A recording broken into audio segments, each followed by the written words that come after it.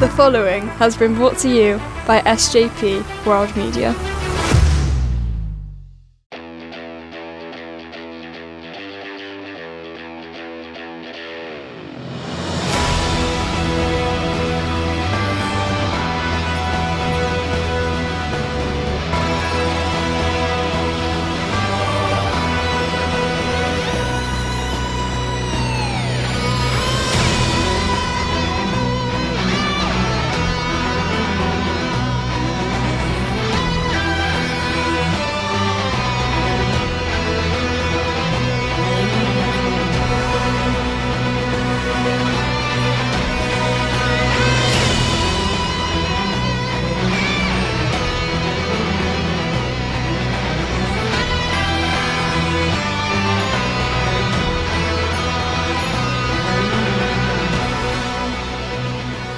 Hello and welcome to the Doctor Who pod, proudly brought to you by SJP World Media, and it's the end of our 4th season.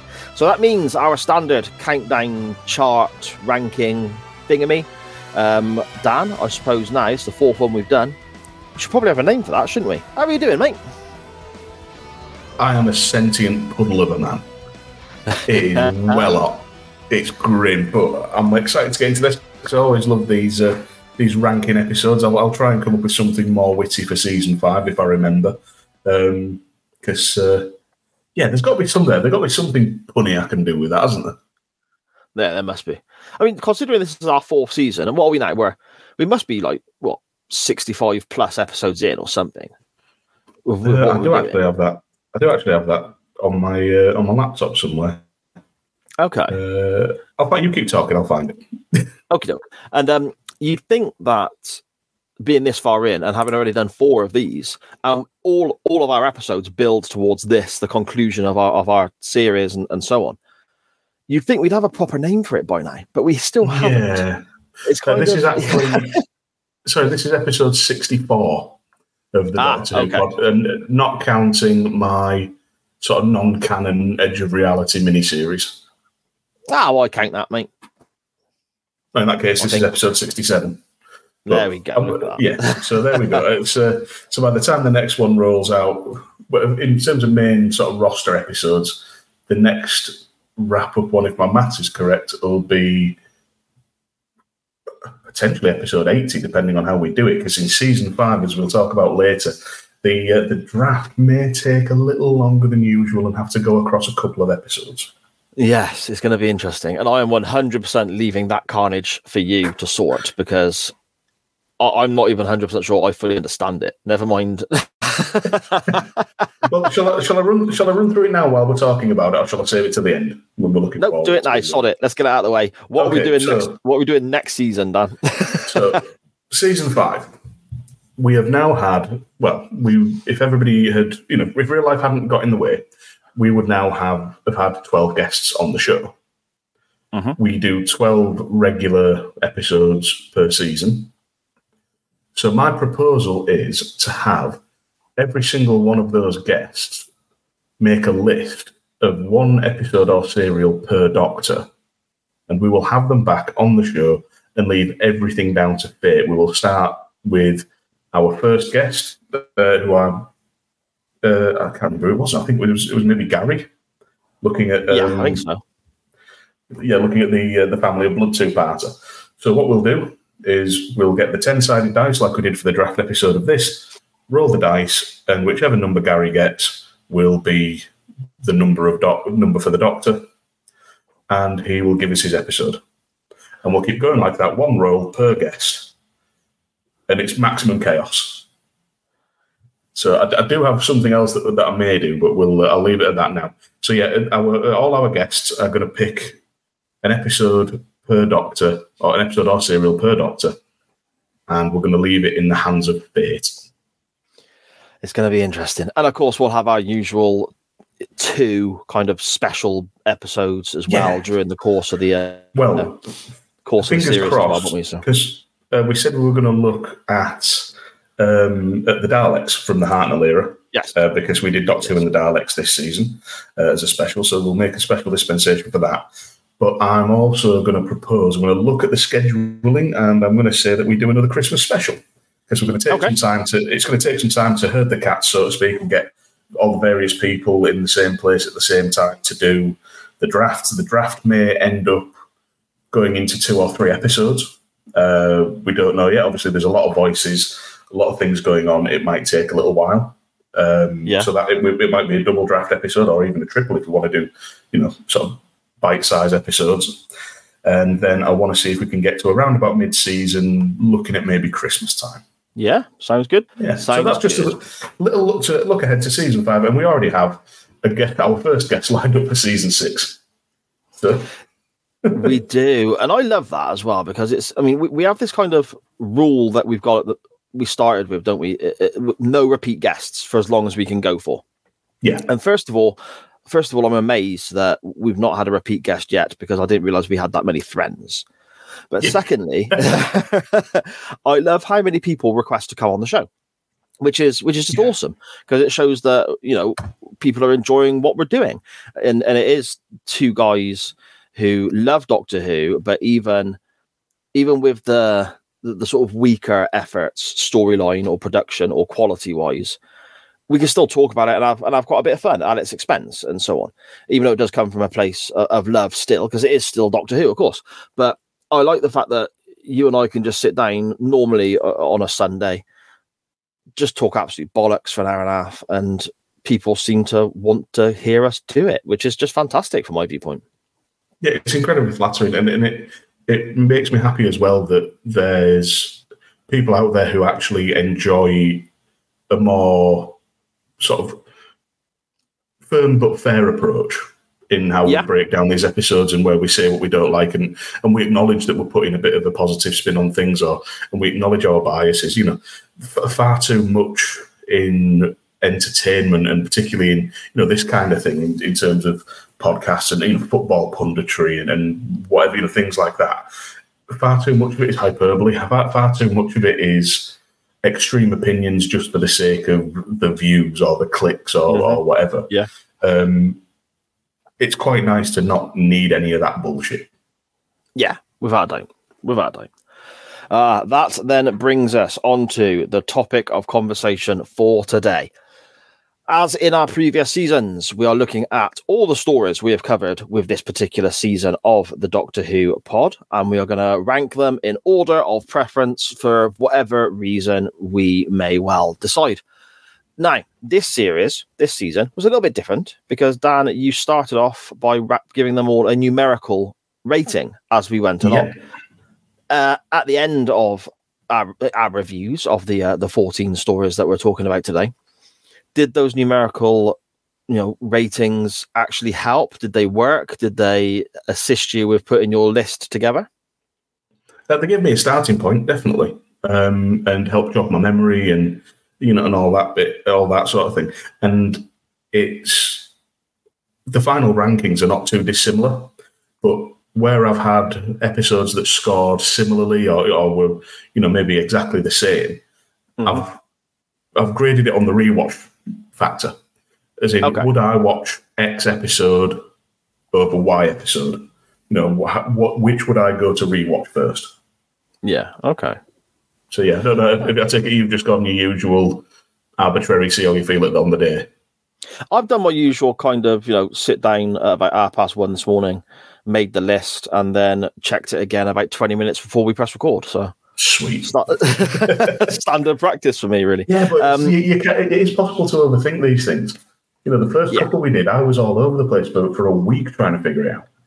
Mate, have you listened to any of my podcasts? I don't overthink shit. What I propose we will do is we will, as in previous seasons, start with our least favourite, run through them, and obviously we jump about a little bit, whereas if you've got one that you put forward that's very similar in position to mine, and we have a little discussion about it.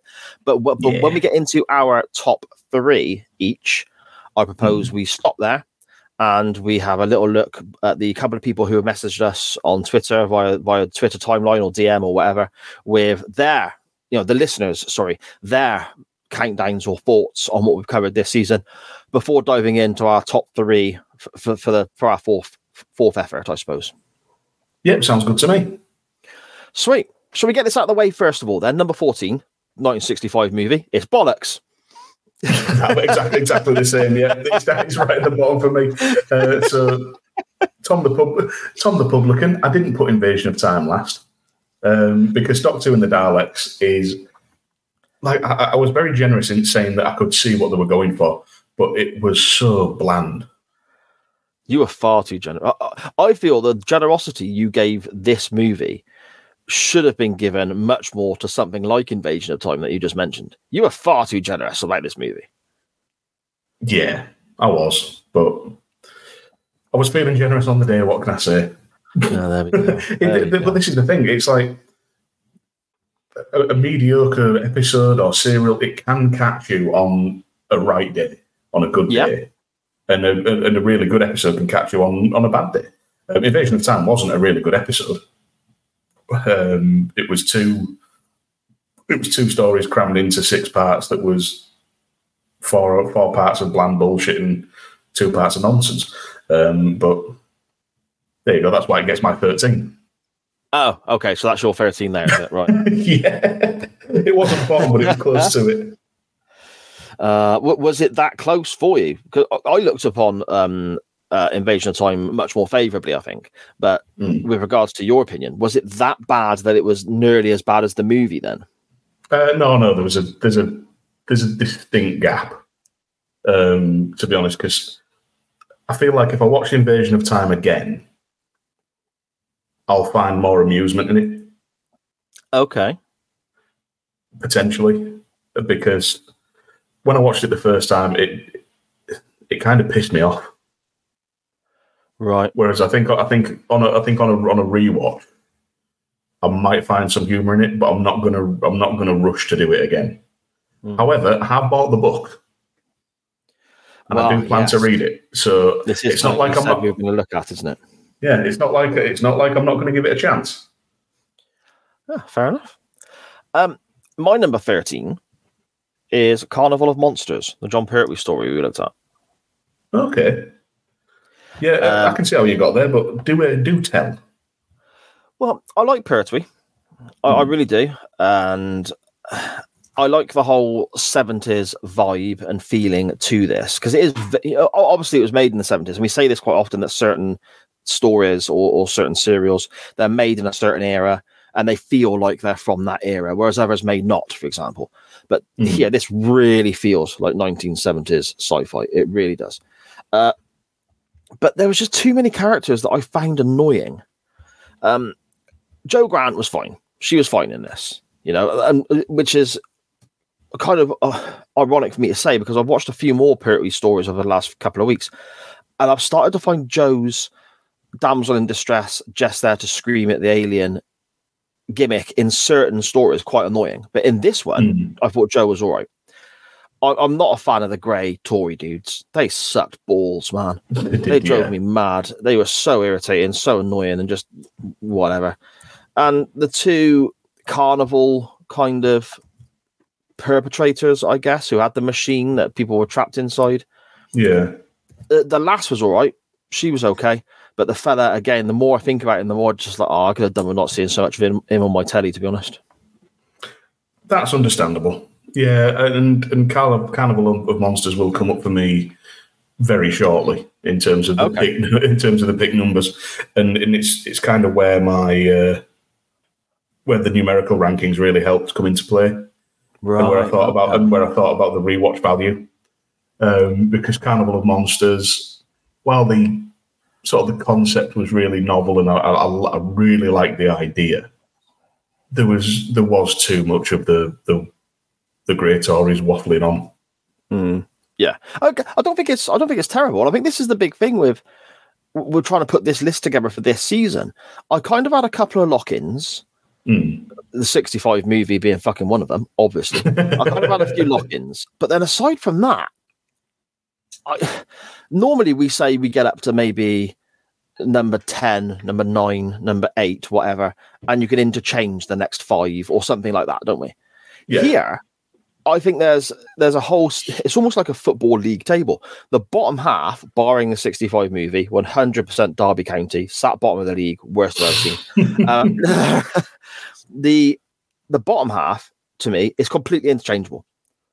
Within reason, and then the top half for me, barring what is at number one, again completely interchangeable. I find this series of our show potentially one of the more difficult to rank.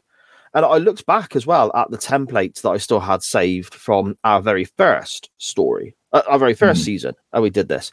And the quality we had in our first season, with like the Genesis of the Daleks, Caves of Androzani, and all this sort of stuff, I looked at it and I thought, wow, that was really difficult. But then I sit down here and look at this list. I mean, there's some brilliant TV here. None of it, I don't think, hits to quite the levels of Androzani or Genesis or anything like that. But it all kind of fits into the same bracket of I pretty much enjoyed everything, or I can find something that I could enjoy on everything, apart from the movie. Yeah. So it makes it very difficult to split. So Carnival of Monsters being as low as it is on my list doesn't necessarily mean it's shite and I won't go back and watch it. It's just that I feel there's 12 other stories that I enjoyed more, potentially. Well, that's the thing when we do these ranking episodes. We say it every time we do this.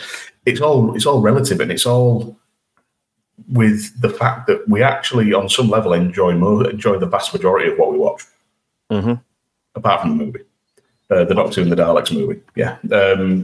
So it's when we say it's bottom of the pot, when we say it's 13th, 12th, 11th, whatever, it doesn't mean it's shit. No, exactly. It just means it's not. It just means it's not as good as everything else. Although it is funny how you get into this sort of mid-table, sort of interchangeable zone, because as well as the sort of the numerical ranking and the rewatch value, one thing that comes into play for me is how much I can actually remember off the top of my head of any particular episode, which is why for my number 12, Revelation of the Daleks, is down there, because one, it was one of my lowest ranked episodes. It wasn't good, and all I remember about Revelation of the Daleks is him out of keeping up appearances being a pervo. Yeah, he loved Perry, didn't he? Oh, makes your skin crawl. All I remember is that Davros's disembodied head, and all the waffling on. That's all I remember out of that thing on the comedy monolith that wasn't actually made out of stone. Oh yes. But it's taken me a good day or so to piece all that together. So yeah, Revelation of the Daleks gets my number 12. As much as we've seen some good from Colin Baker's time as the Doctor, this didn't blow me away. No, that's fair enough. I will come to Revelation of the Daleks pretty soon, but it is not my number. It is not my number 12. My number 12 is another Colin Baker effort. It's The Two Doctors, and I feel quite sad saying this because Triton's in it, and I love Triton. But my biggest takeaway from first of all, positives. I loved Triton's interactions with Perry. I loved Jamie's interactions with Colin Baker. Yeah.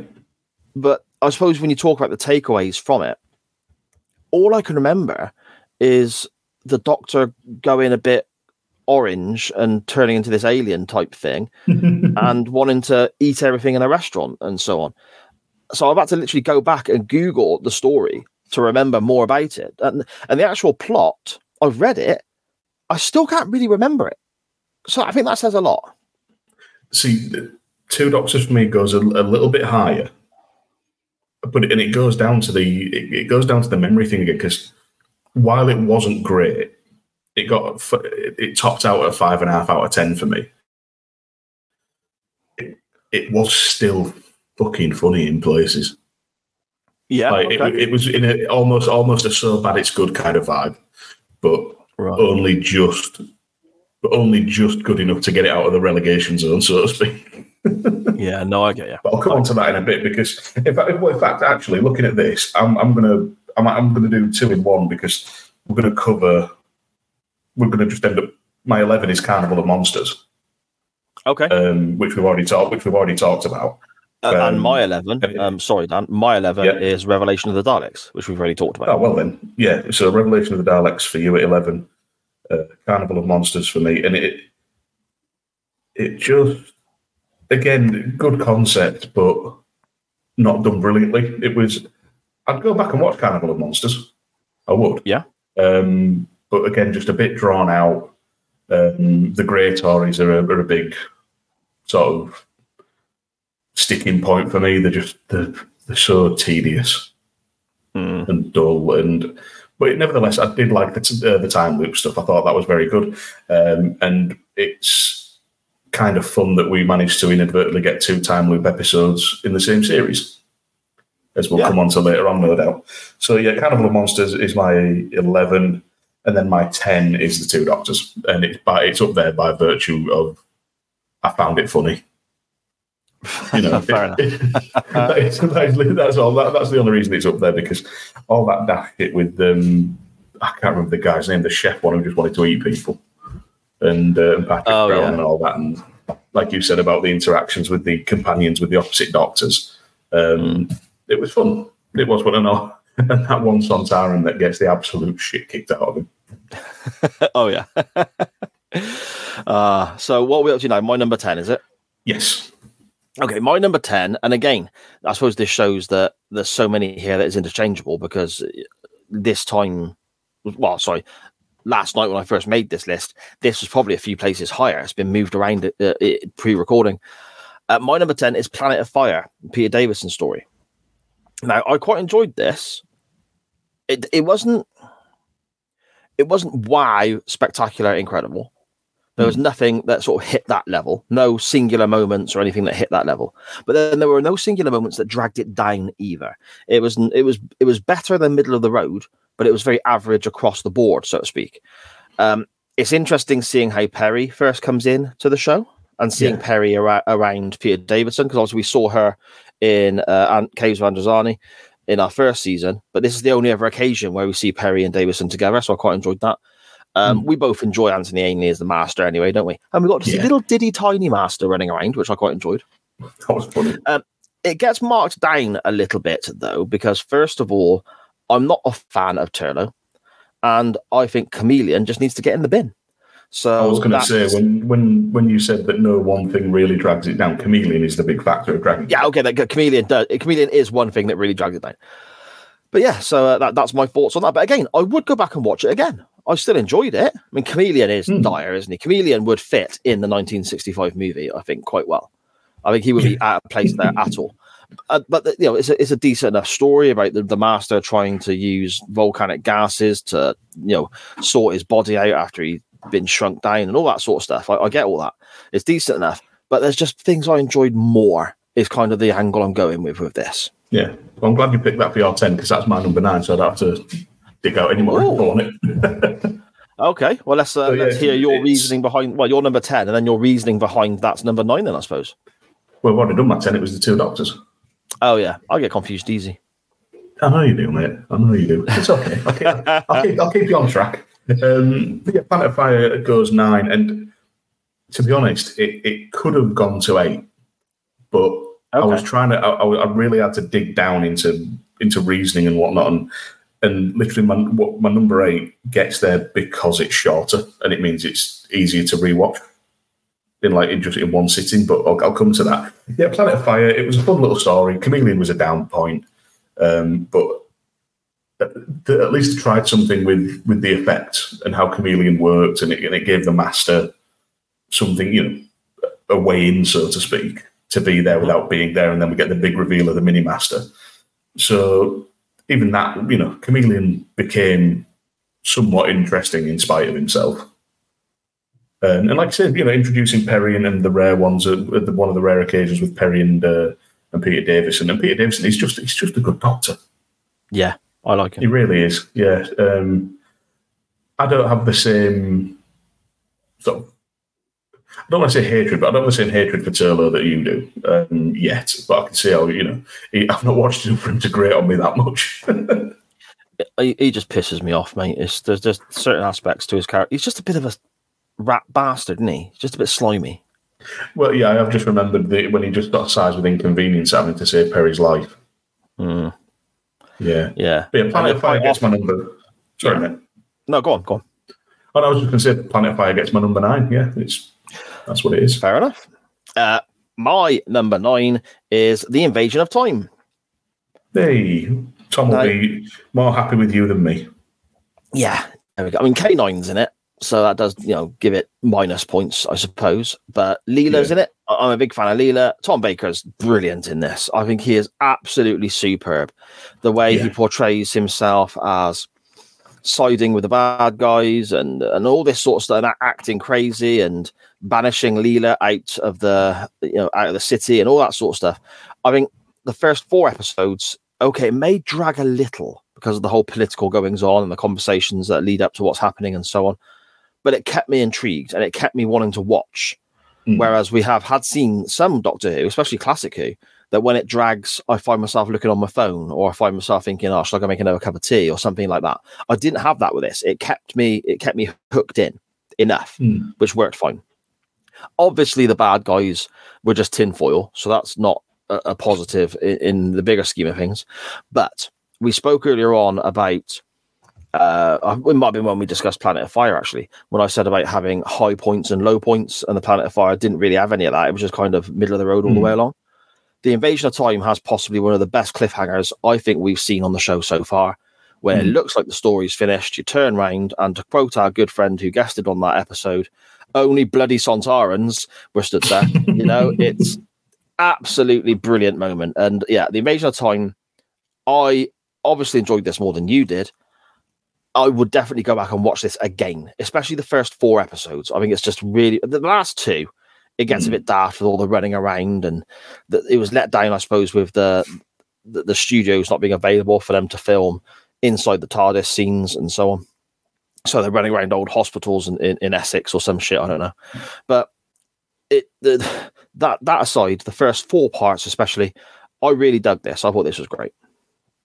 Yeah, no, that's fair enough, and I was harsh on it. But again, it comes down to maybe this, maybe personal circumstances, the situation. Maybe if I wasn't in a good mood that day, or whatever. But I got to the 4th episode of that, and I saw the Sontarans, and I was like, "Oh, fuck, it's carrying on."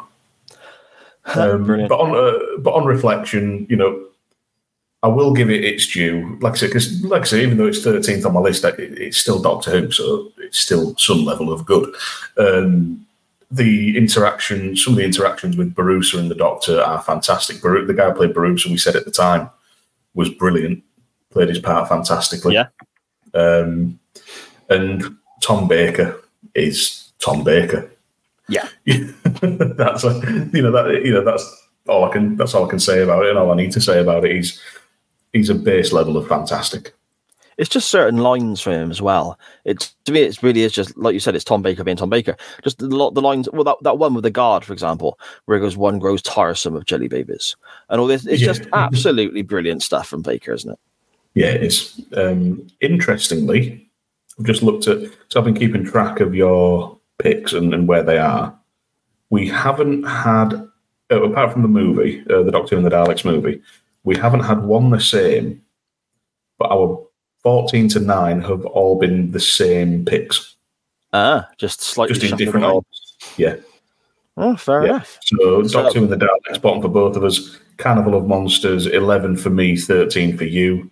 2 Doctors, 12 for you, 10 for me. Revelation of the Daleks, 11 for you, 12 for me.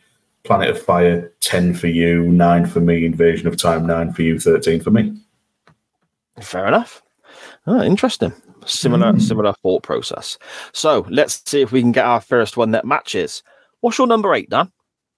Number 8, again, by virtue of, well, 2 things. One of the length of the episode, because it makes it rewatchable, and 2, because when I've actually got into it and dissected it, this episode has gone vastly up in my estimation, because if you'd have asked me before we did the series, I'd have thought it would be way down.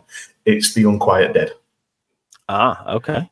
I think I said at the time of recording, not one that I particularly enjoyed at the time it first aired, and one that I've gone back and watched and been sort of middle of the road on. it's like, it's fine, but I'm doing a rewatch, so I'll watch it. It's only 45 minutes. Yeah. But going back on it and talking through it with you, gained a sort of much deeper appreciation for it, particularly with Gwyneth and the sacrifice that she makes, and the sort of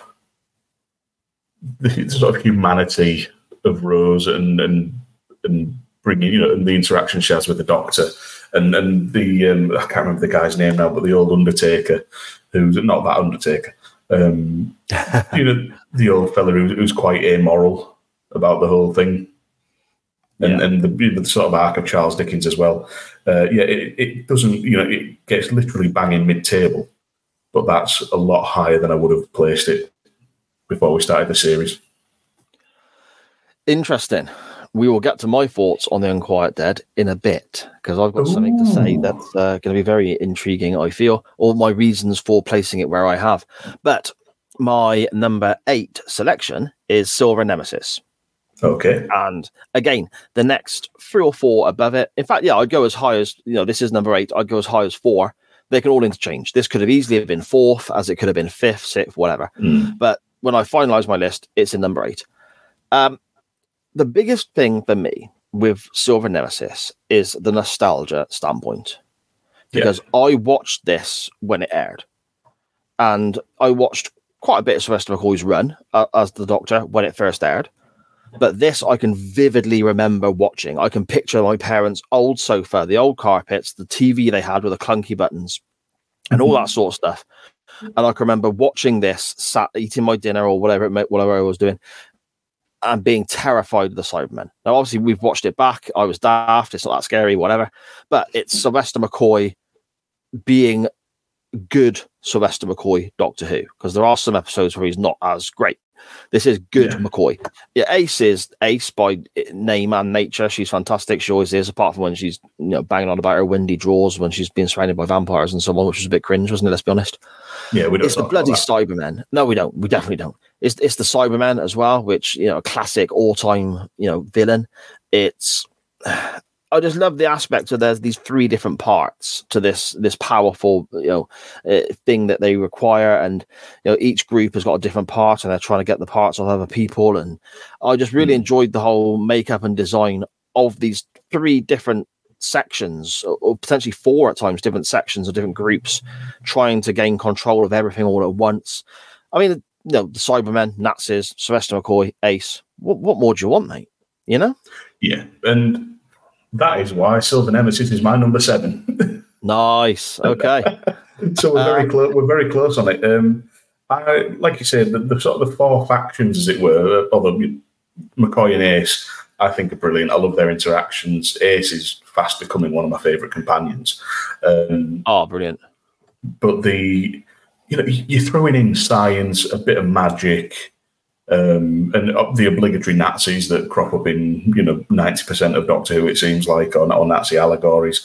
An actual people displaced in time as opposed to time travel. Lady Painfort comes forward from the 1600s, which is brilliant, which is still one of the most powerful people there. And it's the Doctor's actions coming back to haunt him as well, with the asteroid and all the rest of it. I really enjoyed it. And the whole thing is each faction trying to subvert the other and get the upper hand. And it's, that the Doctor's going to win somehow, but with every layer that adds to it, you're trying to figure out how it plays in and how he's going to do it. And it's just really satisfying when it all comes off. Yeah, exactly. Lovely stuff. I love a bit of McCoy. Number 7, that was for you, wasn't it? So you want mine? It was. Yes, please. 11th Hour. He's done it again. What's that? I'm going to let you talk about the 11th Hour, and then I'm going to follow on because that's my number 6. Oh, okay. This is getting 11th weird. Hour. I really like the story. I really like how creepy it is in places, and above all, I enjoyed some of the comedy aspects as well. The reveal of Amy being the little girl and so on.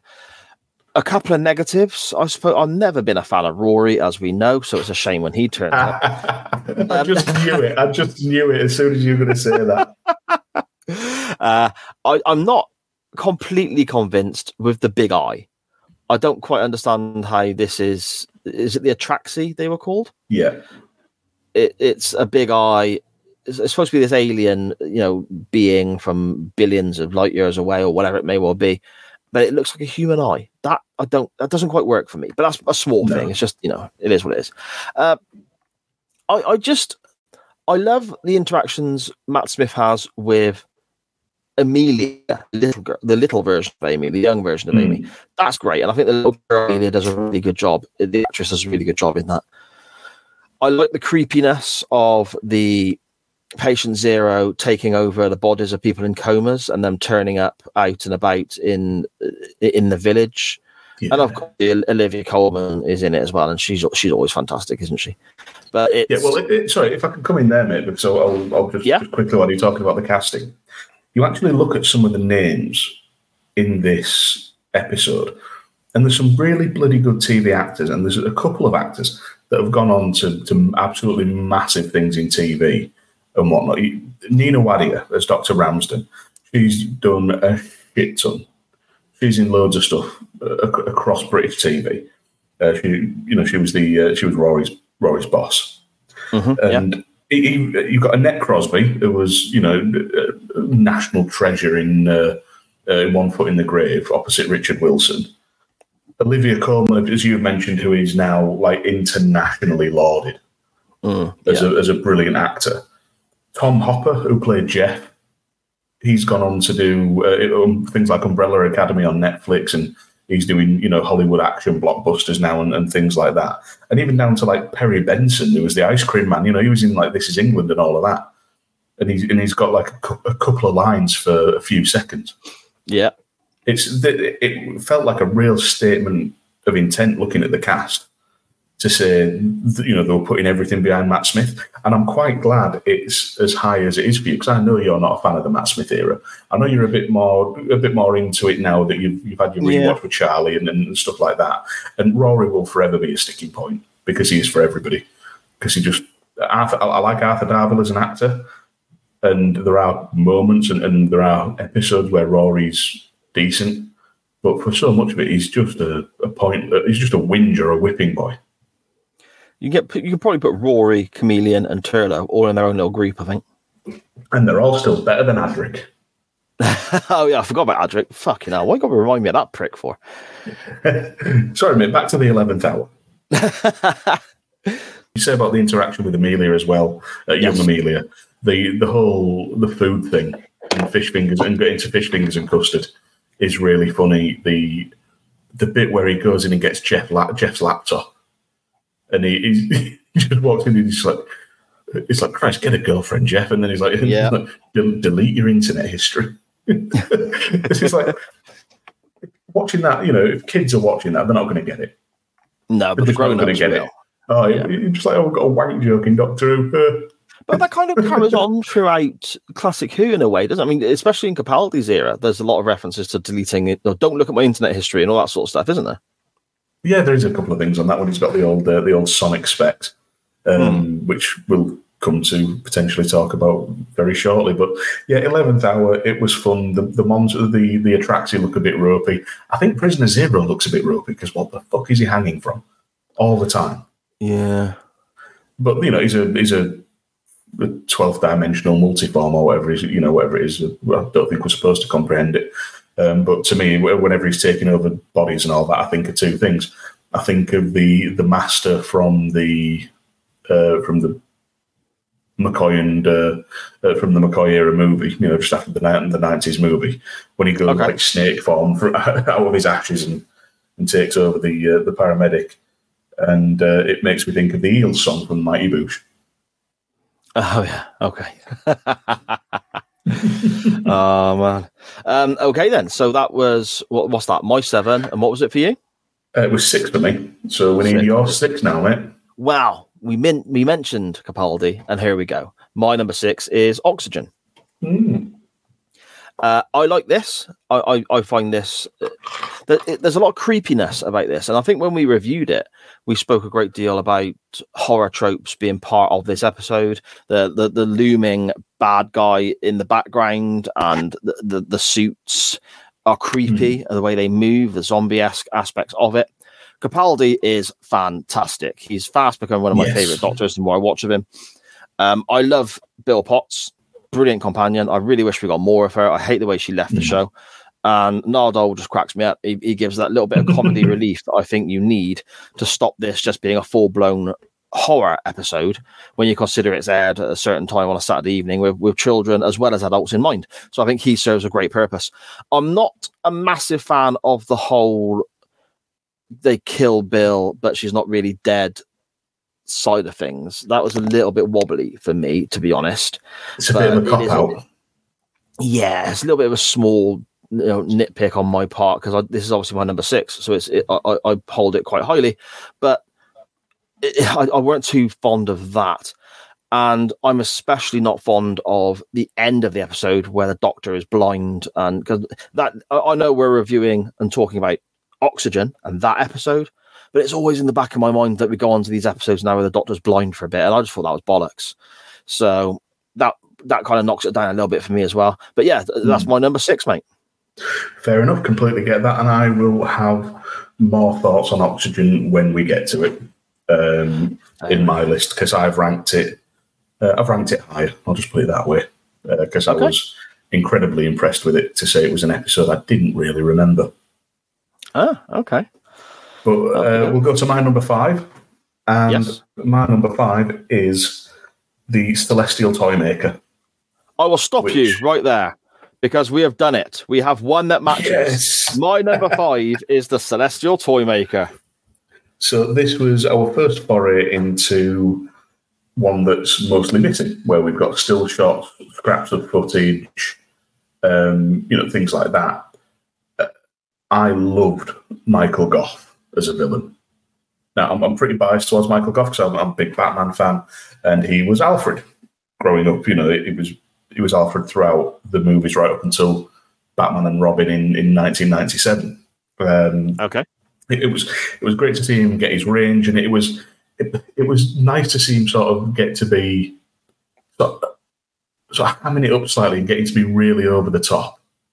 But it makes sense when you think that the Toymaker is sort of beyond most people's comprehension. So when he gets the chance to interact with people and someone on par of the Doctor's intelligence, he's going to be quite verbose and grand and all the rest of it. So I was really happy to see him. Carmen Silvera popping up every now and again. I'm a big Allo Allo fan. We watch it with used to watch it with my granddad, and I think I had a great laugh with it. So it was good to see her. And just seeing, I love when actors get a chance to play a range of roles within a series. So the fact they've done it within a serial, from the clowns to the Queen of Hearts, to, and all the rest of it. I really liked it, and I really hope we do get the Celestial Toymaker in the upcoming 60th anniversary specials. Oh yeah, because what a fantastic concept for a character in his own little bubble universe that he constantly remakes, and he's trying to bring the Doctor sort of to heel, so to speak, and keep him as an eternal rival. There's just so much scope for that. So yeah, it was compelling. And in some places a little bit silly, when you've got his biggest threat and minion that he can put forward is an over-competitive giant schoolboy. Yeah, that is a bit.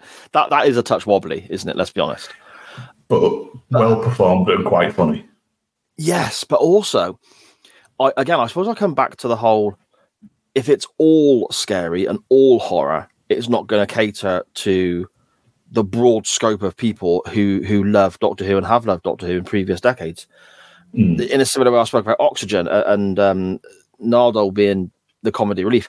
You've got that aspect of it being a little bit silly, a little bit comical with that character. But not long before that, you're playing a game of, effectively you choose the wrong option and you get obliterated in various different ways. And that is quite morbid and dark. So I think the balance between the two games that were set up by the toy maker there really work. Yeah, oh, they really do. There's a bit of a wobbly one. I can't remember the companions' names in this one. Dodo and that's it. Is it Stephen? Stephen. Peter Stephen. Yeah. Well, Dodo is a bit of a dodo. Self-preservation isn't a strong suit in this. When she gets warned up, when she gets warned about the powder on one of the platforms, and immediately jumps onto it and nearly falls on her ass to a death, and bits and pieces like that. But it's very fun, and I said at the time of recording, I believe it hits at points similar beats to the Saw movies that I'm a big fan of. Mm-hmm. Where it's a game, or trap disguised as a game, or trap referred to as a game, and things like that. So yeah, big thumbs up from me. And as well, it was a creative way to get around the William Hartnell being absent problem. Yes. With having him, with just a disembodied hand, and just moving, and at times a disembodied voice. Really clever, really well adapted, and with the greatest of respect to Mr. Hartnell.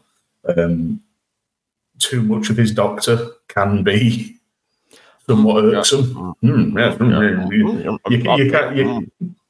can have too much grumpy old man, but I think in Celestial Toymaker, less really was more.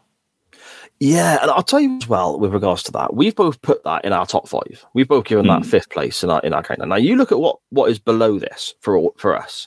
We've got some much loved tales like The Invasion of Time, adored by, a guest of the show and so on. Silver Nemesis is one that holds a real special place in my heart because of the running joke with my family about me having nightmares and crying as a child and all that sort of stuff. And Carnival of Monsters, as low as I marked it, was still a decent watch, and all that stuff that we've already discussed. Oxygen, 11th Hour, brilliant moments in New Who, and so on.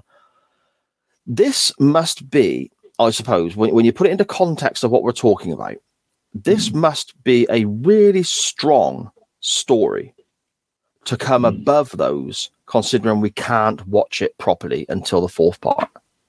Yeah. Because that could, in theory, put it... If I was to give this list to 100 people, I guarantee quite a few of them, I don't know what percentage it may well be, depending on age, I suppose, the younger people may not be as appreciative, but it would get marked a lot lower by some because of being unable to watch what it actually is. But story-wise, we've marked this very high. I wonder if it'd have been even higher for us if we could watch it in the whole proper format it was originally made. Quite possibly, but it would have... With the what's left in my list, it would have probably only gone as high as 4.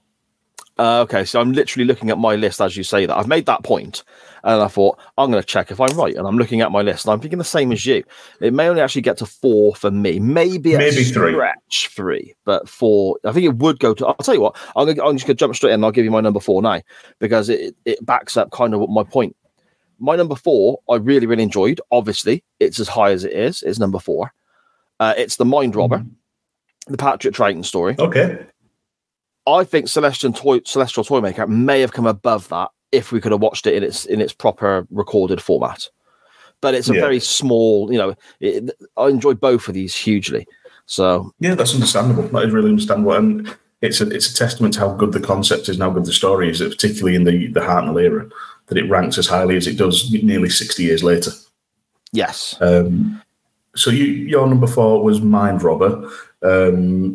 Did you have anything? I take it you had more you wanted to expand on with that. My number 4 Mind Robber is, I just think it's a really clever premise that there's all these fictional characters and creatures and so on that numerous people watching will be familiar with, the likes of Medusa and all that sort of stuff. They exist in this world because this guy, the Master, not that one, a different one, the Master writes them into existence and so on. I love the way that the whole story is based around not saving the planet, not the ultimate destruction of the whole universe. Sometimes these stories get too huge and big. I like Doctor Who stories that are sometimes... aspects of Classic Who I love above New Who is that sometimes in Classic Who you get the stories that are more on a smaller scale, but to those people involved, it is the end of their world. And I feel with a Mind Robber, it's very much that way because they're trying to get the Doctor to replace the Master. And that would be it for this world of the Doctors and his companions. I love the way that we had fake Jamie for an episode because real Jamie was poorly, and the way they wrote that in, I thought that was incredibly clever, really fun, and the comedy that went along with it as well, with Patrick Troughton's Doctor trying to piece together the face of Jamie and screwing it up, and that's why he looked weird and different. And well, weird is the wrong word. Hamish Wilson, the actor, I'm not saying he looked weird, but he wasn't Jamie, if you know what I mean. He's not the Jamie we know and love. No, there we go. I think that the Master character himself was great as well. Zoe served her purpose as a companion too. She wasn't, annoying or too stupid like Dodo. I think the chemistry between Zoe, Jamie, and Troughton's Doctor is really, really good stuff. I want to see more of that. I just really, really enjoy this story. The whole concept of it is great. The one little bit I can possibly criticize, two, I suppose. The Blackbeard character weren't overly fond of that, and the robots were a bit naff, weren't they? Yeah, they were. Not to mention, of course, Rapunzel's smelly hair. And Gulliver annoyed me. Oh, yeah. Perhaps I should mark this down a bit. No, it's not. No, it's quite right. And I'll come on to a bit more about Mind Robber in a bit because, spoiler alert, it's in my top 3. Dun, dun, dun. So then, before we get into our top 3s, obviously we're going to jump into Twitter and so on. But before we do that, we need your number 4, Dan. Yeah, my number 4 is Oxygen. Okay. Capaldi, I've said many times, suffered from some poor stories, but always gave a great performance. Now this, although I didn't remember it at the time, this is an underrated banger of a story. It really is. The horror tropes that this draws on, I said at the time, are just fantastic. Just from the opening scene, you've got bodies spinning in space, landing silently behind people. This guy who was just trying to get a hatch open with his, and his missus is talking about, marrying him and stuff like that, and he's confronted by these zombies. It's terrifying. When you see the helmet fly past, yes, and just like, oh God, and these moments are strewn throughout, and I echo everything you said about Bill, who's a fantastic companion. And Nardole, who's just excellent. Again, a very underrated trio, and gutted that Bill was only around for one season. Yeah, it is a shame, isn't it? But, I suppose, they can say the star that shines twice as bright and lasts half as long. And Bill really was fantastic. And the one thing that gets me on this is the sort of corporate dystopian future. Mm-hmm. Where they're charging people for oxygen. Yeah. They're there to work, but they're having to spend their wages effectively on being able to breathe.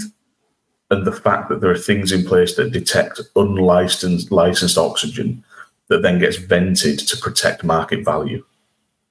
The suits are told to terminate organic component because they're no longer profitable. And the twist at the end where the Doctor has to make people more expensive to kill than to keep alive. That idea is fucking harrowing. And with, not to get too far into politics and whatnot, but with the state of the world at the minute and so many things just being for profit, so many things gouging money out of people. And, businesses boasting of record profits while people can't heat the homes or feed the kids. It feels that much closer than when this episode aired, and it wasn't that long ago. Did you just say feed their homes and heat their kids? No, I said heat the homes and feed the kids. You just weren't listening to me. Right. Okay. Fair enough. Yeah, it is. It's a very clever, scary story, isn't it? I really enjoyed it. It's really good stuff. Yeah. Really good stuff. So then that leaves us with just our top 3 selections. I think already we can see that we're going to have something slightly different going on with those, and not too much different. No, not too much. But before we do that, though, we've had a few people on the Twitterverse contact the show with regards to their opinions on what we've looked at for our 4th season. Dan, I'll just dive on in, shall I, mate, and read them out? Yeah, let's go to it. First of all, we have Glenn Abbott. He messaged on a DM via Twitter at the Doctor Who pod, and he says, my rankings for the last series. Now, he started at 13 and went down, and followed up with and a secondary message saying, oh, you've included the movie on the list. The best thing that can be said about that. The best thing that could be said about that was we saw the Daleks in colour for the first time. Roy Castle was miscast as Ian Chesterton, and they could have made the Doctor more mysterious, like William Hartnell, than a nutty professor, which I think is a good way of summarising some of the stuff that was very much wrong with that movie. But from 13 down for Glenn, we have Revelation of the Daleks. Number 12 is Invasion of Time. Okay, 11, so that wasn't too far off mine. No. 11 is Silver Nemesis, so a little bit lower than what we have it placed. 10 is 11th Hour. 9 is Planet of Fire. Hey. 8 is Oxygen. Ooh, wow. 7 is Carnival of Monsters, so quite a bit higher than both you and I placed that. Yeah. And then, interestingly enough, his top 6 is very similar to stuff that I think both you and I have got, sort of 4 or 5 in his top 6. Number 6 is the Celestial Toymaker. 5 is the Mind Robber.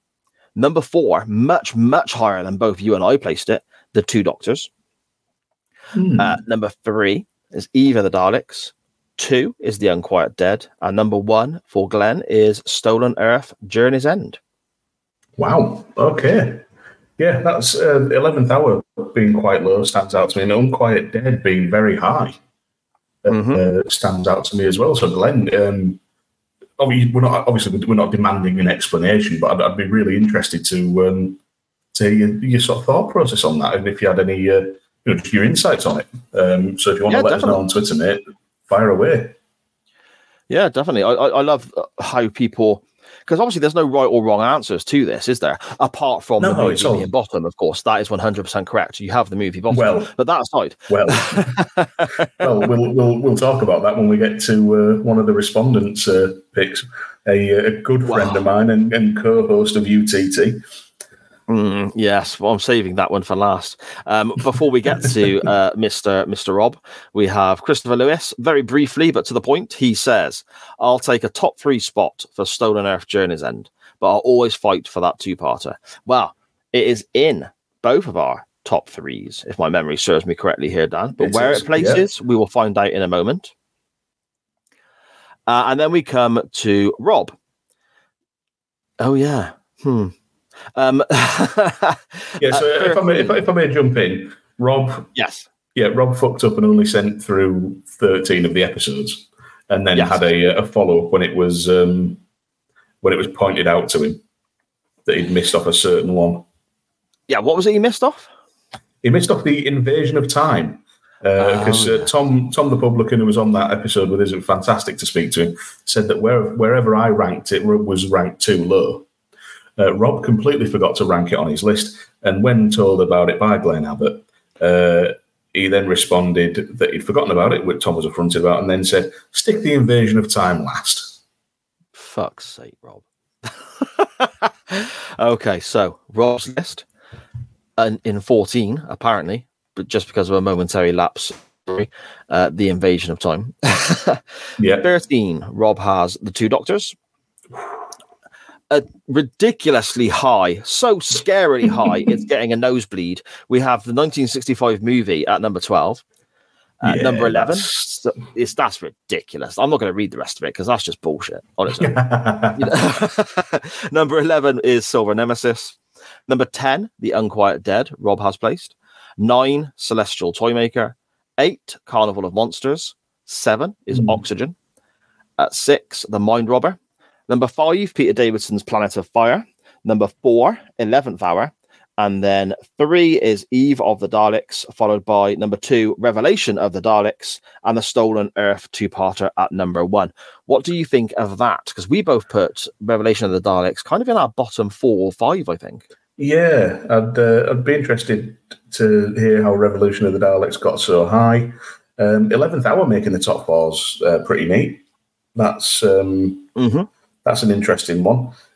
Carnival of Monsters at 8 is... That's the thing is, there's that sort of mid-table, like sort of interchangeable zone, as we said, so I can't really argue with anything else. Mind Robber feels a touch low, as does Oxygen, but then I'm a big horror fan, and I've already said that Mind Robber is in my top 3, so I'll just be letting my bias show. Silver Nemesis being as low as it is it's quite interesting as well. Yeah. But again, it's it can all interchange and switch at the drop of a hat, can't it? Oh, definitely. And it's different people have different favourite doctors, different favourite companions, and they enjoy different aspects of Doctor Who. I love the horror-based stuff. So certain horror stories will rank higher than, say, certain more comedy-based, I suppose, light-hearted stuff for me. Whereas I know Charlie, my daughter, really enjoys the light-hearted stuff that she can laugh at times. So different people's opinions, different tastes for the show as well. And again, I suppose that's what makes this 60-year-old television show so bloody fantastic, I think, Dan. Yeah, it really is. It's wonderful. 60 years of quality television, everything's going to be subjective, and it is really interesting to see everybody's opinions. So thank you, everybody, for getting involved. There we go. Shall we get into the important bit now? Our top 3. Our top 3 selections from our 4th season. What do you have at number 3, Dan? My number 3 is your number 4. It's The Mind Robber. Okay. Really, really enjoyed this concept. The idea of fiction being used as a weapon and a trap is so clever. And, when they're in that forest and it turns out it's actually words written on a page sort of thing, it just looked brilliant. Yes, Gulliver annoyed me, but the use of fictional characters was fantastic. And the fact that they didn't limit themselves to classic literature, they introduced sort of a superhero character that was from, a 22nd century comic book and things like that. It was just a unique concept done so bloody well. Yeah, I really enjoyed it. Really, really good. Again, though, it's Triton as well, and Triton's superb. Every time we do one of these countdown episodes, we always sing Triton's praises in whatever he's in. And again, even in the 2 Doctors, which I ranked very low, Triton, apart from when he turns into that hungry orange thing, Triton's great in it. But even then, he's always got that sort of lovable scamp aspect to him. Yeah, hasn't he? All the time. Troughton was great. The stuff with Jamie was fantastic, and the creative way they sort of made it work with him not being there. I just really, really liked it, and the fact that the Doctor had to think a bit more deeply. He nearly fell for the trap of writing himself into the story and then becoming fiction and therefore part of everything. It was just really bloody clever. And yes, the robots were ropey, but it was the 60s. Yeah. Fair point, mate. Fair point. My number 3. This is possibly the highest I have placed a Jodie Whittaker story since the start of our show. But my number 3 is a story that I sung the praises of when we reviewed it not too long ago, Dan, and that's Eve of the Daleks. I bloody love this. I think that I'm not a big fan of Dan's character. He's not on Turlough levels, don't get me wrong, but I'm not a big fan of John Bishop in Doctor Who. But here, he's functionable. He does okay. Yasmin Khan, Yaz is always great anyway, apart from when she goes all doughy-eyed over the Doctor too much, but at the same time, they had to write something in at the end, I suppose. The rest of the time in the show, she's great, and here, I think she's great in this as well. But the big thing I think that's really helpful for this, I mean, we'll get to Whittaker as well, by the way. Jodie Whittaker's Doctor in this, I think, is really good. It's a shame that she wasn't around much longer, because I feel that she's really found her feet at this point. But the big thing for me that makes one of the big things for me that makes this story so high on my list is the supporting characters of Sarah and Nick. Now, okay, Nick's a bloody weirdo, and he's, as we joked, he's obviously a serial killer, and Sarah is probably in a ditch somewhere now in South America because he's bumped her off and kept her shoes or some weird shit that he does over there. But Sarah and Nick are fantastic. I can never pronounce Aisling B. Aisling B, she's brilliant. Yeah. She's amazing in this. So good. Serious, sad. She gets you to feel for the character and how she almost self-sabotages with relationships and so on. But then at the same time, there's comedy from her, and she is just absolutely superb. And Nick manages to get over the fact he's some serial killer weirdo, and you root for this guy as well.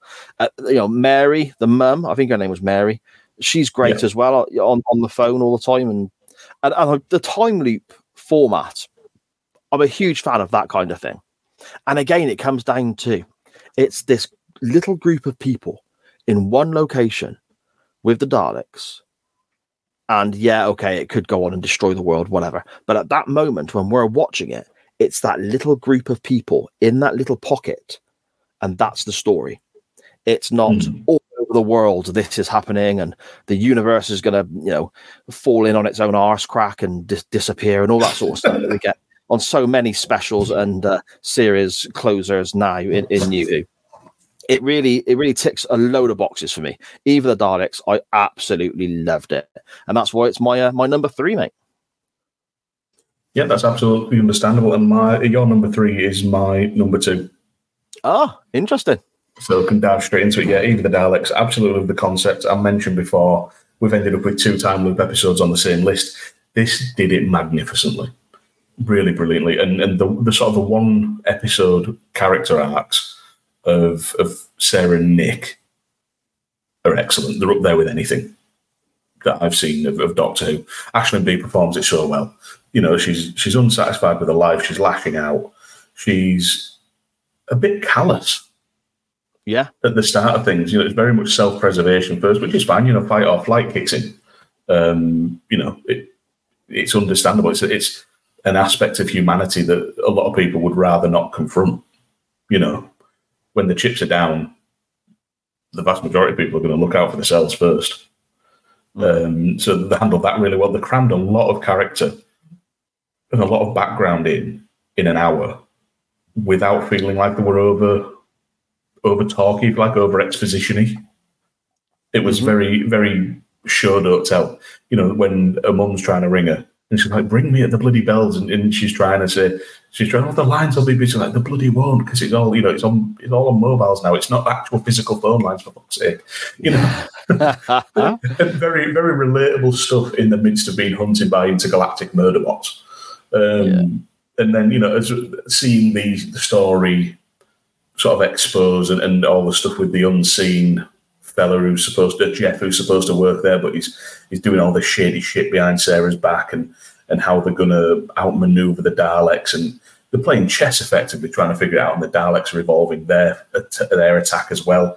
It's just bloody brilliant, and like you say, it's very much like, I suppose, like Mind Robber and like Celestial Toymaker and like Oxygen. It's people in that situation right there. It's not a massive world-ending event. It's not a multiversal level threat. It's just trying to save who's there at that moment. Yeah, and exactly. I absolutely love it. It's so good, and it's so well done with the timing as well. They start out with 10 minutes, then the next loop they've got 9, then the next loop they've got 8, then 7, etc., etc., and having to take it down to the wire again. Very much like brain's good. Very much like Silver Nemesis. Yeah, the Doctor's going to win, but it cuts it so fine you're really guessing how.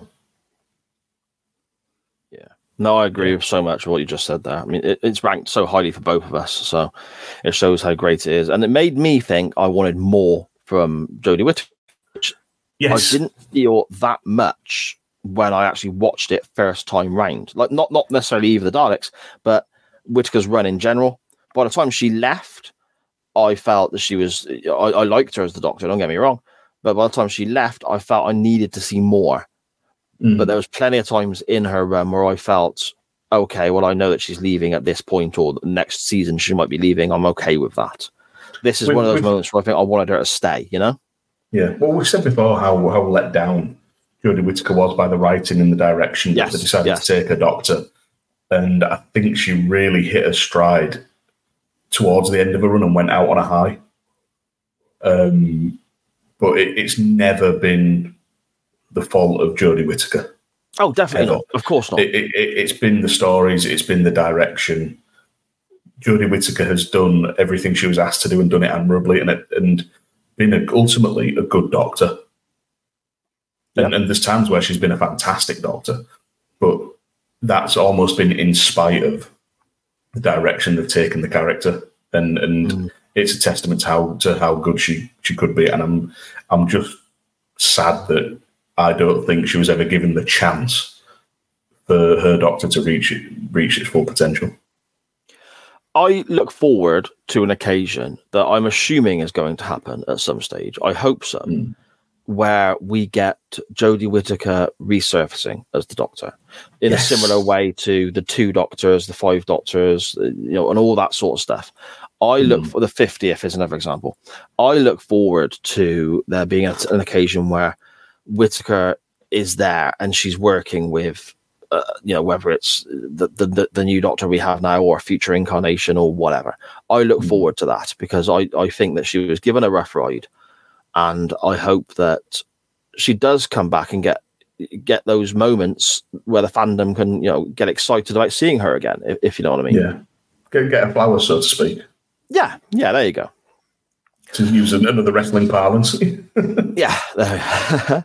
Now, if my non-existent notes, because let's be honest, I don't do anything like that, are accurate, then, and again, I say non-existent notes, so I'm literally just going off the top of my head, and so it's very possible that it's not accurate. I think after I've been my number 2, pretty much everyone, you, me, and all of our guests have got exactly the same number 1 down. Looks that way, doesn't it? It does. It does. My number 2, before we get there, though, is, and you may say this is a little bit high, but I'll explain why I've done this. Unquiet Dead is my number 2 for our season 4. Yeah, sorry to cut you off, but I figured this out as we've been going through, so I've been noting your ones down. Okay, I've not done that. I cannot. Oh, it's fine. I've got mine in front of me. I cannot wait to hear this because I did not expect this to be as high as it is. Okay, there's a couple of reasons, and it may kind of go against a little bit of how the show works for us with regards to reviewing the story and so on. Don't get me wrong; it's a bloody brilliant story. I really enjoy it, and I've watched it back with Charlie and then watched it back for the show, and I enjoy it more each time I see it. But I just think this, to me, was the first time in the reboot, restart, whatever, the first time since New Who came around that I felt like I was watching my Doctor Who again. Okay. The first episode is obviously the first episode. It's going to be different because we've got the Doctor meeting Rose, the Doctor's meeting companions, and so on. And and it was very well done. And I'm always going to enjoy that because you get those moments of, oh, there's the TARDIS. Oh my God, is that the Doctor? And it's those reveals after so many years of not having this show that I adored as a kid on my television. The second episode is obviously when they go to the future. And apologies, I've got some really noisy, screaming bastard kids out in the street outside the front of my house here. So if that's getting picked up on my microphone, I apologise, but I can't hear it. Oh, good stuff. Okay. The second episode is, you've got some great visuals in there, great aliens, the blue dude and the tree lady, and obviously Cassandra, the bed sheet made of skin, and all this sort of stuff. Brilliant Doctor Who. It's weird. It's sci-fi. It is where it should be. But at the same time, I felt a little bit like we were getting quite a bit of comedy, or in a similar way to how I suppose I criticised Whittaker's Doctor times, where she would be too jovial or too cheery in very serious moments. And again, not necessarily her actions, it's the writing, production, the directing, whatever. But there are times when she'd be a little bit too light-hearted when it wasn't, when it was a darker tone was needed. The second episode, I felt we got a bit of that with Eccleston. Mm-hmm. There were moments where he was a bit too jovial, a bit too laughy, and so on. Not to the level of Whittaker, but that's how I kind of felt watching that back. This episode here, first of all, it's the first New Who episode where we're in the past. And that's a big thing for me. Doctor Who traveling into the past and getting historical things correct. Because I hate time travel programs that alter stuff in the past to suit their narrative. Doctor Who doesn't tend to do that. It'll travel to the past and not touch upon real history to get around that. Whatever, I'm completely fine with that. Here they travel to the past. We've got to coin a quantum leap phrase, we've got the brush with history, with Dickens being there, and I thought he was very well portrayed in this as well. But this felt creepy. This felt dark. Obviously, it's the 1800s, so it is dark and everything's a bit dank and brown, a bit, obviously very dated and so on. It almost felt like a reboot of Classic Who, which is kind of what I wanted in my fandom when I was watching the new series. I think Eccleston here is the Doctor for me. This is the episode when Eccleston arrives. You've got the horrific ending where the poor girl, under the Doctor's instructions of trying to help this race, the Gelf, this girl ends up sacrificing herself, and the Doctor kind of gets it wrong. And you got that battle between him and Rose, arguing back and forth. And Rose is saying, well, what about... the girl's name escapes me. Gwyneth. Yes. She's thinking of Gwyneth, whereas the Doctor's looking at the bigger aspect of this whole race of beings and so on. And then you just get the visual at the very beginning of the old lady in the walking through the streets, screaming with the stuff coming out of her mouth, and the music hits, and the visual of her being sat in the cinema, and then the whole principle of what they're doing. These aliens, the Gelf, this race, they're taking over corpses to reanimate themselves and give themselves a being to be able to carry out their work. It doesn't get much more morbid than that, much darker than that, in my mind. We get those moments of comedy, which I think every episode of Doctor Who should have. We should have light-hearted moments to break it up, otherwise you might as well just watch a horror film, and that's not suitable for the children, as I mentioned earlier on in the episode. We get those moments with Dickens, the Doctor, and so on. But there's always that underlying almost peril, that edginess to it. Those moments where Rose is locked in that room and there's a corpse behind her and you see it start to move. I just think it's brilliantly filmed. Okay, the CGI at the end is a bit ropey, but it's, for best part of 20 years ago. Best part of 20 years ago now, isn't it? So that's going to happen. But I just feel that it's really well filmed, really atmospheric as well. And I think a lot of Classic Who depends upon lighting and the production and how it's filmed, especially in the 70s when Tom Baker's Doctor did the horror episodes so well in the past and so on. It has to be atmospheric because they didn't have the budget. Whereas here they've got the budget, but it's still creating this atmosphere with the scenery and the locations and the candle lighting, and to me it feels like Classic Who rebooted, and that, in my opinion, makes it potentially one of the most important episodes for me personally. One of the most important episodes of New Who, because if Eccleston, Rose, and the way New Who was made failed, it'd have been canned again. Yeah. So I think this is... Sorry, go on. Sorry. I was looking forward to hearing your explanation for putting Unquiet Dead that high, and you didn't disappoint me. Fucking hell. I appreciate that. You probably noticed. I just let you go. I just let you go there, and it's really nice for me to, because I thought I praised Unquiet Dead in terms of my sort of relationship with the episode, because obviously it was the third episode I'd ever seen of Doctor Who. Yes. To put that into context, to hear you wax lyrical about it in those terms based on your experience, I think is magnificent, and it goes back to this whole ranking system and the way we approach this being subjective and all the rest of it, and then not being a right answer. I really enjoyed listening to that, bud. Yeah, well, thank you very much. I really appreciate that. Again, it comes back. Would you like some more smoke? Would you like some more smoke blown up your ass? I suppose as well, it comes back to the whole.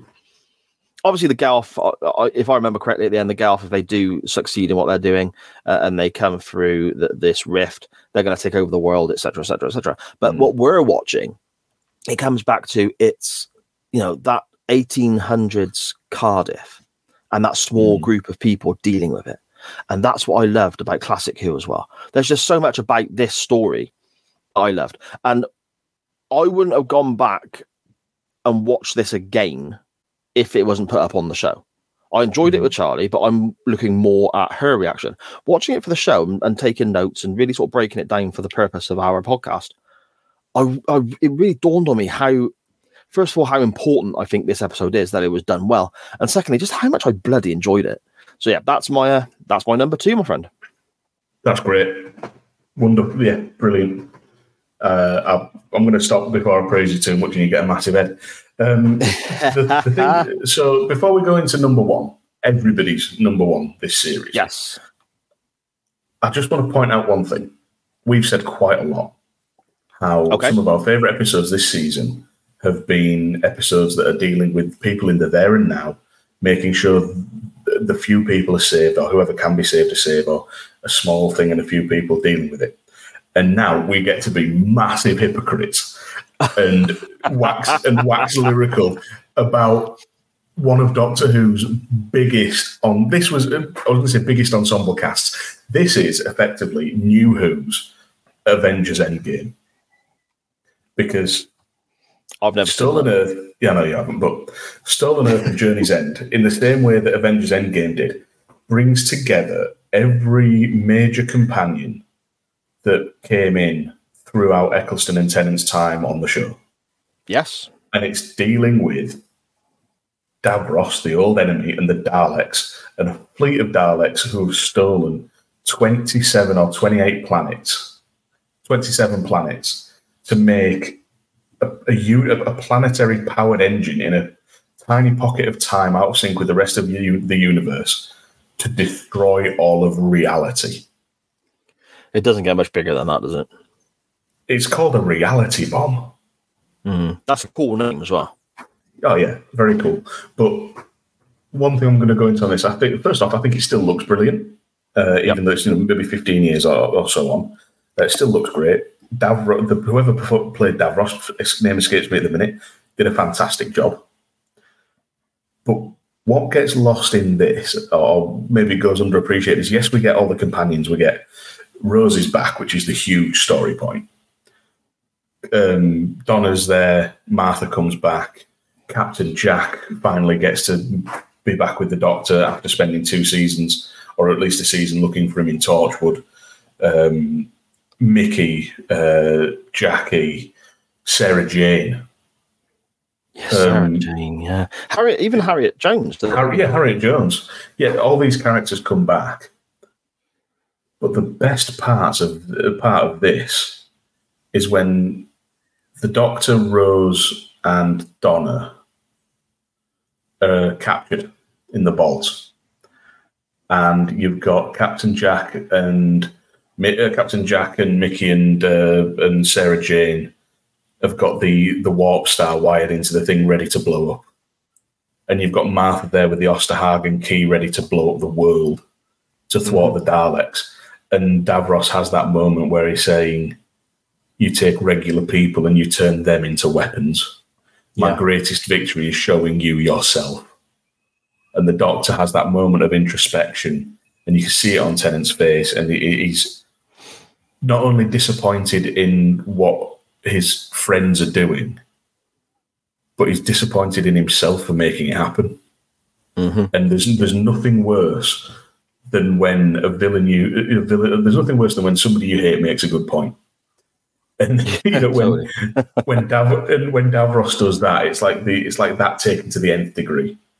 But that's the fantastic bit as well. But also bringing in and finally seeing the Shadow Proclamation, touches like that where the Shadow Proclamation has been mentioned since Doctor Who came back, we actually get to see it. We get to see the Jadoon in their proper capacity, however briefly. We get that great comedy moment of the faux show, no, all the rest of that, and just the sheer joy of Bernard Cribbins being on screen. Yes, and the whole story of him saying, I'm bringing a paintball gun to the set, and I'm going to pop a Dalek in the eye stalk, and Russell T Davies just going, yes, Bernard, whatever you want to do. Yeah. Absolutely fantastic. You mentioned there, as well, you listed off all the companions and people who were involved, and it is incredible, especially when you go back and you do like a whole rewatch and you see it again after, because it's easy to go back and pick. I suppose, the format of the show, we do this. We go back and pick a story in isolation, in a way, and watch it. But if you go back and watch the build-up to this end game, so to speak, it means even more when you see everything that kind of leads into it. But you mentioned all the companions there and the returning characters and so on. Rose Tyler coming back is huge for the show, obviously, because that's such a prominent, important character in the rebirth of Doctor Who. Martha was much loved. Jack is just pure comedy, and Sarah Jane is, Sarah Jane. You don't need to sing Elizabeth Sladen's praises or any more than they already are. She's up there as one of the best of all time. But in the middle of all of that, to me, how fantastic is Catherine Tate in this? Yeah, everything she does, her interactions with Rose, her interactions with the Doctor, and then when she's got the sort of half Time Lord, half human brain or whatever it is going on at the end, and she's rabbiting all this sci-fi wee-woo beep boop out there, it's just brilliant. And then when it starts to go wrong and she's almost glitching, Tennant is always going to be amazing because he is just an incredible actor, performer. In whatever I see him in, he is superb. Rose Tyler's a big deal, of course she is, and everyone else plays their part. But Catherine Tate here, to me, she is the bloody star of this two-parter. Donna Noble here is just so good, and in a way, I feel holds the whole thing together. Obviously, she's a massive part of the end of it. Of course, she is a huge part of the plot and a really important part of the plot. But before we even get to that, I feel just her and her interactions, even just little one-liners or looks at other companions, holds everything together. And I just think that sometimes she gets overlooked a little bit because Rose Tyler's come back. There's Martha again. Captain Jackson. It's Sarah Jane. Donna's been on our TV on a weekly basis at this point. But yeah, I feel she's the most important in this. She holds that whole group together. Yeah, she really does. And Catherine Tate as a companion, I didn't like her I've said before, I didn't like her when it first aired. I wasn't fussed. The whole sort of story arc of the season I appreciated, and it's heartbreaking the way she has to leave. Oh yeah. Heartbreaking. And I can't believe we're going to get it, 15 years, like I said, 15 or 13 years later, we're going to get Donna to quote unquote finish the story, as it were. It seems. I hope so. But oh God, she was the soul of this. Her relationship with the Doctor. We've gone from obviously the Doctor falling for Rose, Martha falling for the Doctor, and then Jack falling for everyone. yeah, and everyone falling for Jack. But for Donna and the Doctor to just be friends and be there for each other, and then to have that laughy, jokey, but still quite tender relationship, even though neither of them really, it's alluded to, but never fully shown on screen until the very end, really. Apart from in flashes. It really was great. And just, the end of it, the end of this episode, it puts a lump in your throat every time. Yeah. When he has to wipe her mind and leave her there, but we do actually. I do like that we get a conclusion for Rose being there with the half human version of the Doctor, who's got a normal lifespan. That's nice, but for him to drop Donna off and have to say goodbye and never be remembered, and for her not to remember that she saved the world and all that, but as Donna is the star, absolutely. But the end thought for me is always with Bernard Cribbins, is always with Wilf, because throughout all of this, he just wants his granddaughter to be safe. Yeah. And then at the end, when she is safe, he's just worried about the doctor. And he's there saying, well, what about you? And it's later on the joke in the final 2 episodes of Tennant's first run, the joke about the doctor would like it if Wilf was his granddad. Yeah. But he treats him like that. From the very first meeting and from there when he's just so concerned, and I'll wax lyrical about Wilf till the end of to the end of time, ironically, because I think he's just such a great character, and I've said it many times before. I will probably shed a tear when I see him on screen in the 60th. Yeah, without a doubt, mate. Without a doubt.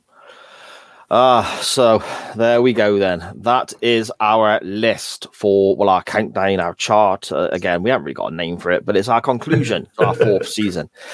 Dan, do you want to very quickly run through your 14 to 1 in the order you have placed them, please? Yep, so starting at 14, Doctor Who and the Daleks, the 1965 movie. Number 13, The Invasion of Time. 12, Revelation of the Daleks. 11, Carnival of Monsters. 10, The Two Doctors. 9, Planet of Fire. 8, Unquiet Dead. 7, Silver Nemesis. 6, The 11th Hour. 5, Celestial Toymaker. 4, Oxygen. 3, The Mind Robber. 2, Eve of the Daleks. And 1, Stolen Earth and Journey's End 2-parter. Fantastic stuff. My list reads kind of similar, but a little bit jiggled about.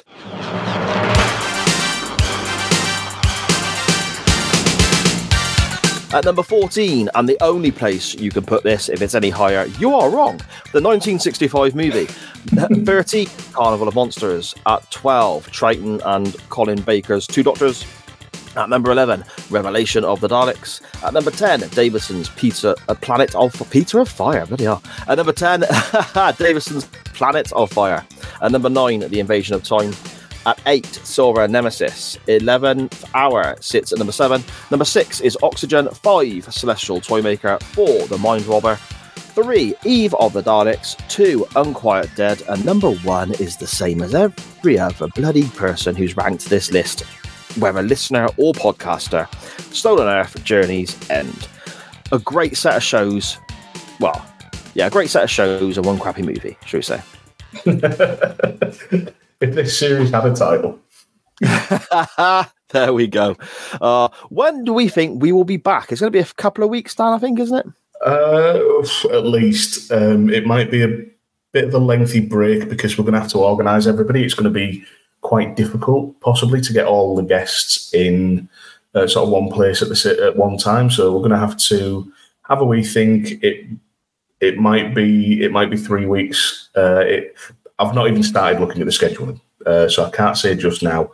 Conservative estimate, I would say minimum 3 weeks. Fair enough, mate. Fair enough. So we will see you sometime in the future, I guess. Make sure you subscribe to the Doctor Who Pod, channels, streams, however you listen to your podcasts, whether it's on Apple, Spotify, etc., or on SJP World Media's mainstream as well, so you get notifications when new episodes drop. Make sure you're also following us on all the social medias as well to keep up to date with when we are returning. But before I give out the show's social medias, Dan, let everyone know whereabouts they can find your good self online and all the stuff you are involved in. I'm over on Twitter at DanGriffin21, jabbering all kinds of bullshit related to wrestling, TV, movies, comics, video games, all that nerdy goodness. If you want to hear more of me talking about stuff, I'm over on Unbooking the Territory with UTT Rob, where we look at the first and last of professional wrestling. Our side projects have come to an end. Unbooking the Tankatory, looking at the life and times of Tank Abbott, and Unputting the Territory, looking at the Gator Golf Tournament from Being the Elite. However, we do have new projects on the horizon. We are replacing our look at Tank Abbott with another of legitimately the hardest men that ever lived, Les Kellett. We're We've called it Kelly Club after Bullet Club. So join us on that for some World of Sport goodness there.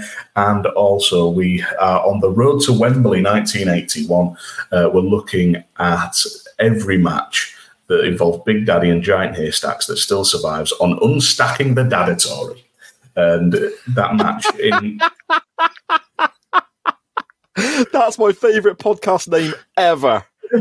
That's fantastic. And it's because that match in 1981 at Wembley on FA Cup final day was watched by 18 million people. The highest viewed wrestling match of all time. Bloody hell. That's the year I was born. You old bastard. Thank you very much. And you can find this old bastard online at SJP Words is my own personal Twitter account, or you can find anything I'm involved in via the network that carries this show, and that's at SJP World Media on Facebook and Twitter, and all your podcast players, platforms, whatever you need to use to listen to our wonderful stuff. Sorry, mate, go on. Speaking of SJP World Media, I'm so sorry to the magnificent Matt Lewis and Connor from Matt Connor Knows Footy, because you can also hear me on The Volley on SJP World Media, covering the Premier League as things stand now, but no doubt branching out to Champions League, providing alternate commentary and pie reviews, because I'm a fat fuck.